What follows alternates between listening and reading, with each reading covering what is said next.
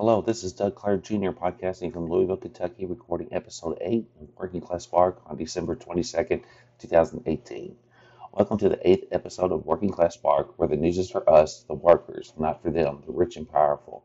Thank you for listening to this episode, and let me begin by describing to you what this podcast is for. This podcast is for sparking the working class. It serves as an ignition for workers' power against the rich and powerful who have their foots on our throats. It serves as a spark for street politics and collective action. And through these methods, we must fight for our freedoms and rights as human beings. This podcast is a rallying cry for you, the worker, the worker's advocate, and the desperately unemployed to stand up to the rich because workers have been screwed by the system. This is what this podcast is all about.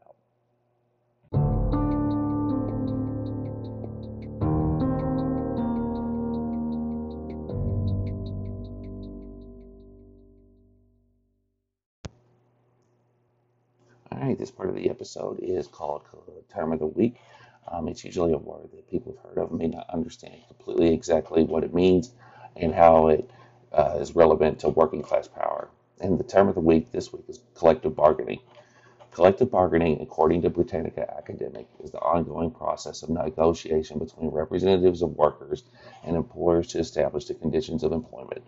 The collectively determined agreement may cover not only wages, but hiring practices, layoffs, promotions, job functions, working conditions and hours, working discipline and termination, and benefit programs. Now, let's cut through all the murky academic stuff and be more direct here. To simplify it is the style of contract negotiations a union has with bosses, whereas the workers are represented as one in order to have more power rather than if all employees had to negotiate their contracts individually. So since the union members are negotiating as one group instead of as individuals, they have more power to bargain. And as I read earlier, not only do wages get negotiated, but other important worker rights, such as processes of conducting layoffs, promotions, safe working conditions, and establishing your benefits, such as good health insurance and pensions. This practice is huge in terms of gaining workers' needs, which helps contain the power of the owners and stockholders who have, because the bosses want to give us as little as possible. Now, why this issue is so important today is the danger of the right to work movement. Right to work means allowing people to work at a union workplace or union shop without joining the union so they don't have to pay union dues. So this has two big negatives. First, the workers who don't join the union become free riders. They still have all the benefits without none of the cost. They get the same wages, same benefits, and same working conditions the union fights for without paying any dues. Secondly, with less union workers in a workplace, the union has less leverage to get better wages, etc., through collective bargaining than they would if every worker was a union member. So in conclusion, based upon this news and commentary I've put on this podcast today and before, you must know by now that I'm in favor of labor unions as a form of collective action. They are the first step towards true working class power against the rich who control our lives. Now, many large unions today are led by people who are more in the pocket of the two-rigged party system than they ought to be. So the answer to this problem should be creating smaller, more representative collectives organized by workers today. Right now, a large union leaders are out of touch with the people they represent. So we must cut the distance between the union leaders and place in the hierarchy and get more involved as union members and workers.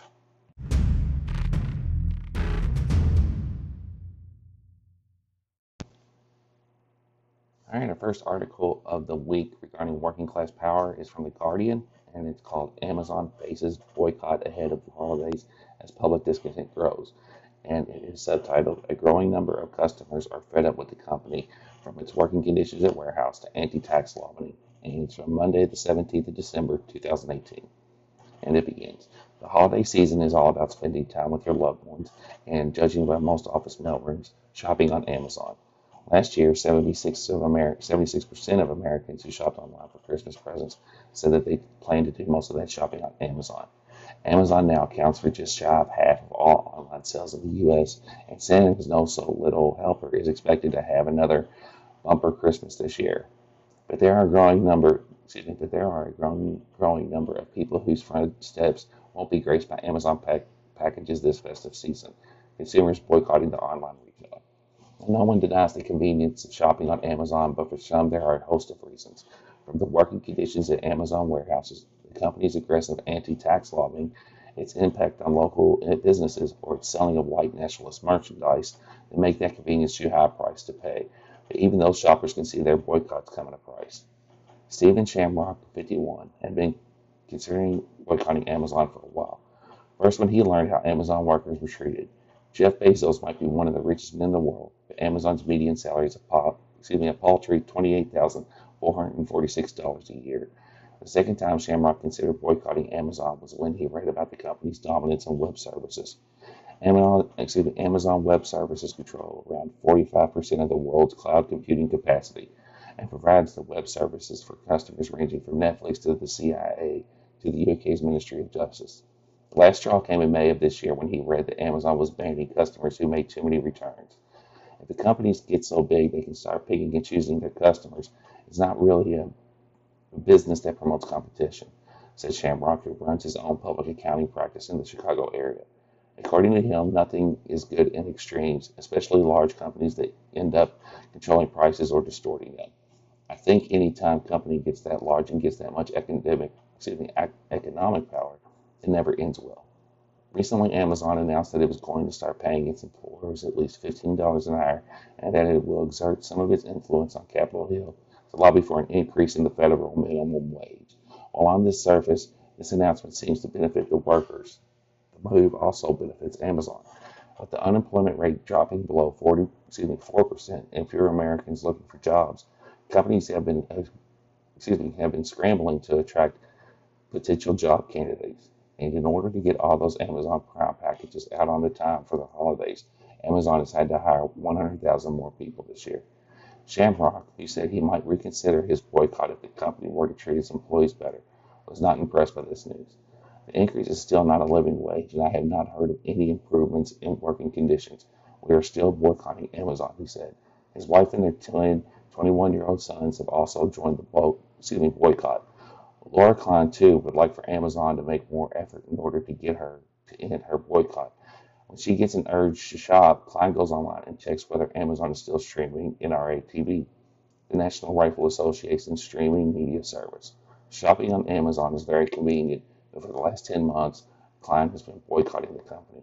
Klein decided to boycott Amazon shortly after the school shooting in Parkland, Florida. In February, they claimed 17 lives. At the time, the New York Times published a feature about NRA TV, the National Rifles Association's online TV channel, which broadcasts pro-gun content and is streamed by Amazon Fire TV, as well as Apple TV and Roku. It wasn't long before the calls for Amazon's boycott spread like wildfire across the internet. Months later, nothing has changed. As a result, Klein has done most of her holiday shopping at a local brick-and-mortar store and has resolved to boycotting the second season of The Marvelous Miss Maisel, which premiered on Amazon Prime on December 5th. Every time Klein is to make a purchase online, she has to remind herself not to go on Amazon. That's why she continues to check if they are all still streaming NRA. That's why she continues to check if they are still streaming NRA TV. Because if they stop, then I'd say, oh, wonderful, I would love to do business with them again. But as long as they continue to, I just can't. Morally, I just can't, said Klein, 45, who lives in New Jersey and works in the pharmaceutical marketing during the day. In her spare time, she works as an interfaith minister. The decision was not an easy one. Klein has been shopping on Amazon since the 90s when she used the website to buy books and CDs. By 2018, she bought almost everything via Amazon, even her groceries. She had supported boycotts before, like the Chick-fil-A, which faced a backlash for opposing same-sex marriage. However, those boycotts didn't really affect her personally because she wasn't really buying from the companies that much anyway. I thought, oh, that's a really great idea, but I wasn't the one giving something up, and in giving up my business with Amazon, I wasn't just giving up on things. It felt like I was giving up on pretty much everything, said Klein. This boycott felt like a breakup. I really had to think about, how do I buy things? Where do I go? What do I do? I've gotten so used to not going to a physical store or using other online services for shopping and figuring out how else to buy ebooks. It was really almost like starting from scratch in a lot of ways. Amazon is not simply a workplace. For many loyal shoppers, it's a way of life. To resist the temptation of Amazon, Klein deleted all Amazon apps from her phone and iPad. She started shopping for groceries in the store and has been reading books that she bought in the past but hasn't gotten to read yet. Throughout the month, she would occasionally tweet about her experience with the hashtag boycott Amazon. Experts are not convinced that boycotts work. While I'm suspect that corporate protest or proposed boycotts rarely lead company executives to see the light, morally speaking, the bad PR surrounding them can be prohibitively expensive, said John Paul Rollert, adjunct professor of behavioral science at the University of Chicago Booth School of Business. There are recent examples of success. Take Bank of America, said Rollert, which was forced to scrap $5 a month fee for using one's debit card to make purchases unless a customer had made a minimum of $20,000 in her bank account. Bank of America floated the plan in September of 2011 at the height of the Occupy Wall Street movement. Within a week, one of their consumers started a Facebook campaign proposing a bank transfer day on 5th of November. On the 5th of November. The protest got so much attention that on November 1st, Bank of America caved and rescinded the plan. The potential loss of business was enough to make Bank of America reverse course, but perhaps Amazon is too big to boycott. For years, some spurned Amazon in favor of local bookshops, and more recently, people set out Prime Day in which solidarity with workers protesting against the company in Europe. Yet Amazon barely shrugged and continued growing earlier this year. The company disclosed that the number of Prime members surpassed 100 million. More new members signed up for Prime in 2017 in another year. But Shamrock and Klein know no one else that is actually boycotting Amazon. Klein's friends told her that they would give it a try, but she doesn't know if they actually went through with it. The few times that a boycott has come up in Shamrock's conversations, he said others were a little bit confused and then just moved on. In order for such boycotts to work, a lot of people had to do it, obviously, said Shamrock, but I haven't heard of any large-scale efforts for that. His guess is that Amazon is too convenient and too big. Now, boycotts are great if you have a lot of money, but if not, if you're like me, you have to chop those great deals. And at the same time, it's like Walmart. I really hate shopping there because it's not union, but at the same time, I don't have enough money to buy needs anywhere else. So it'd be nice to be able for us to boycott Amazon if we can, but if not, um, don't feel too bad because the struggling working poor have to do what they have to do to survive.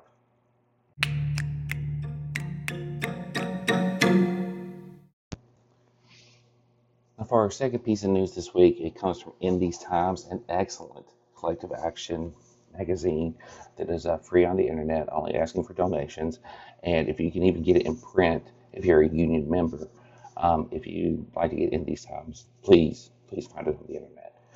The Year in Civility is the term, is the title, the six worst appeals to norms and good manners of 2018, and is subtitled as the right went on the offensive. These Democrats called for appeasement, and it begins. Of course, there's no compromising with the far right, and in today's climate, civility is just another word for capitulation. In 2018, the U.S. right escalated its war on unions, tear gassed and mass jailed families seeking asylum at the southern border, confirmed an accused rapist to the Supreme Court, and advanced a plan to dramatically erode the rights of transgender people. The Republican Party also rallied behind a president who threatened to annihilate the Korean Peninsula with nuclear weapons, called Haiti, El Salvador, and African nations asshole countries, and said he doesn't believe in alarming new climate report compiled by his own administration. This political landscape demands fierce opposition from the left, but predictably, establishment Democrats are delivering the opposite: broad denunciations of the lack of good manners and calls for a return to more friendly and amicable order. Under this framework, civility, the enemy becomes immoderation and lack of restraint, rather than the Trump administration's politics of racism and death. Democrats search for common ground, pushes the entire political spectrum to the right, so that war criminals like George W. Bush and John McCain are cast as the reasonable center, while outraged protesters are deemed out of bounds. Of course, there is no compromising with the far right, and in today's climate, civility is just another word for capitulation. In that spirit, here are the six worst civility stunts from 2018. Number one, Michelle Obama and George W. Bush. Michelle Obama and George W. Bush received fawning media coverage in early September when the former president passed a cough drop to the former First Lady during the funeral of Senator John McCain. Countless articles were written about the sweet moment, which included profiles of a friendship the U.S. Today called BFF goals. When asked about the cough drop exchange, Obama described Bush as a wonderful man. This gesture was such a hit that Bush reenacted it as his father's funeral in early December to similar media fanfare. The stunts are now referred to as tradition, played into the rehabilitated image of George W. Bush as America's adorable and quirky grandfather. The friendly media coverage, of course, omitted any mention of the 1 million Iraqis who were killed as a result of Bush's 2003 invasion of Iraq. Number 2, Beto O'Rourke. During Beto O'Rourke's unsuccessful campaign to unseat Texas Senator Ted Cruz, he had the distinction of receiving an award, alongside Will Hurd, Republican from Texas, for civility. In July, the duo won the Allegheny College Prize for Civility in Public Life for live streaming the 1,600-mile road trip they took together from Texas to Washington, D.C. In March 2017, after the two were stranded by flight delays and cancellations, the committee praised O'Rourke and Hurd for their collegial discussions on the decisive issues of the day, with the Houston Chronicle gushing about the pair's unlikely bromance. This bromance helped re-elect Hurd, who voted to cut taxes for the wealthiest Americans, supported by the Keystone XL pipeline, and recently voted to block a House effort to end the devastating war on Yemen. O'Rourke, who has attracted the attention of former Obama staffers as a potential presidential candidate, publicly refused to lend his star power to support Hurd's opponent, Democrat Gina Ortiz Jones. In November, Ortiz Jones lost the race by roughly 1,000 votes. Number 3, Joe Biden. Former Vice President Joe Biden spent much of 2018 setting up a potential run for president, and so far has positioned himself as the vanguard of personal civility. This posturing reached its zenith on Veterans Day 2018 when Biden presented former President George W. Bush and former First Lady Laura Bush with the National Constitution Center's Liberty Medal for their commitment to veterans. Biden praised the incredible work that Bush did for veterans, making no mention of the fact that the former president is responsible for placing veterans in harm's way in the first place, resulting in the deaths of thousands of U.S. troops and leaving countless more wounded and psychologically scarred. This is not to mention the people living in the countries Bush invaded. While death tolls are difficult to calculate, one report found that by 2015, the war on terror has killed at least 1.3 million people in Iraq, Afghanistan, and Pakistan. Thankfully, anti-war veterans with the group About Face Veterans Against the War took notice and protested the event. Chants of no wars for endless wars could be heard in the background as the ceremony took place. These wars are hurting people, every single one of us, except for the politicians and corporations that profit, said one veteran, shouting through a bullhorn. Number 4, Joe Manchin.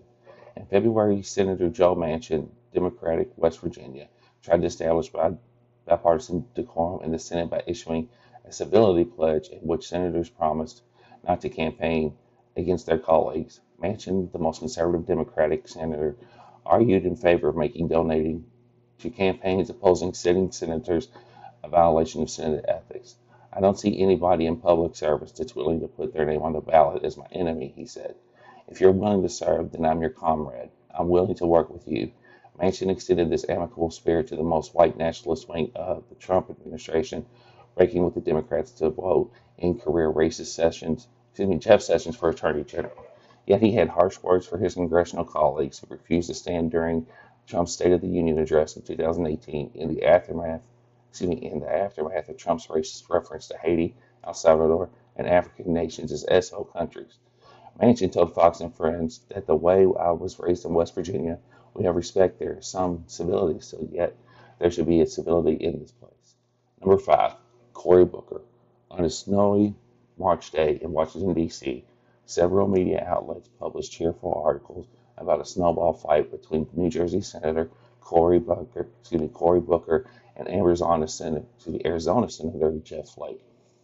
The day after a snowstorm shut down most of Washington, D.C., the two senators decided to get their Alexander Hamilton Aaron Burr on USA Today playing fully equipped. The politicians gleefully tweeted about this match, with Cory Booker winning PR points with a little self-deprecating humor. I should have known this was a setup. Lost this morning's snowball duel to a guy named Flake from Snowflake, Arizona. Critics were quick to point out that the fight played into Jeff Flake's posturing as a reasonable Republican in the Trump era while voting for the president's far-right policy agenda 81% of the time. Flake backed the confirmation of Brett Kavanaugh to the Supreme Court and played a critical role in passing the GOP tax bill by selling out DACA recipients. Number 6, Nancy Pelosi. Soon after Democrats won a majority of seats in the House of Representatives in the November midterms, House Minority Leader Nancy Pelosi says she will try to find common ground with the Trump administration when she becomes Speaker of the House, referencing her ability to collaborate with George W. Bush. I worked very productively with President Bush when we had the majority and he had the presidency, she said in reference to her first stint as House Speaker in 2007. Unfortunately, this productive relationship enabled Bush to maintain his bloated budget for the Iraq War, send more troops to Afghanistan, and dodge consequences for post 9/11 torture. This is not the only civility stunt Pelosi pulled in 2018. In June, the Democratic leader publicly rebuked Representative Maxine Waters, Democrat from California, for calling for direct action to stop Trump administration officials from separating and jailing immigrant families at the border. By appealing to an idyllic and fictional past, Pelosi's condemnation encapsulated how civility politics echoes the slogans of Trump. In the crucial month ahead, she said, we must strive to make America beautiful again. Last thing we need in this political environment is civility. We need collective action. And we need to fight the power of the rich because they have their foots on our throats.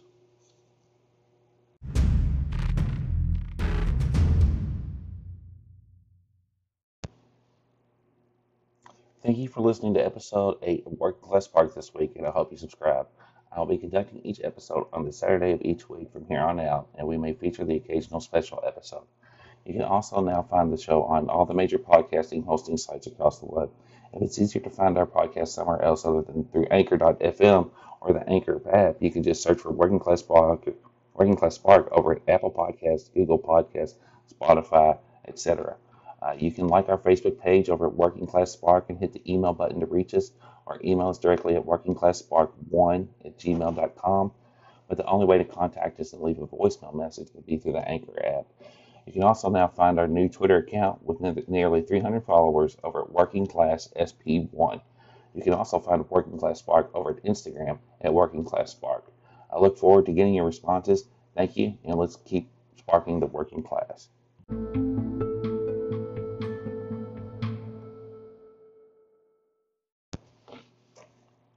So in closing, if you haven't gotten a sense of what is needed more than anything else here to produce a great podcast, is that I need you to contribute.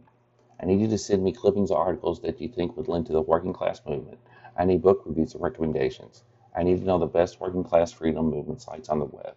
I need to be made aware of what is going on in your community toward helping the working class battle the parasitic rich. I need you to email me what you're thinking or your opinions regarding the show and the struggle. I need you to tell me in general what you, the listener, want out of this podcast. For this podcast to work, I need this to be a collective project amongst us listening working class members, advocates, and the unemployed workers among us.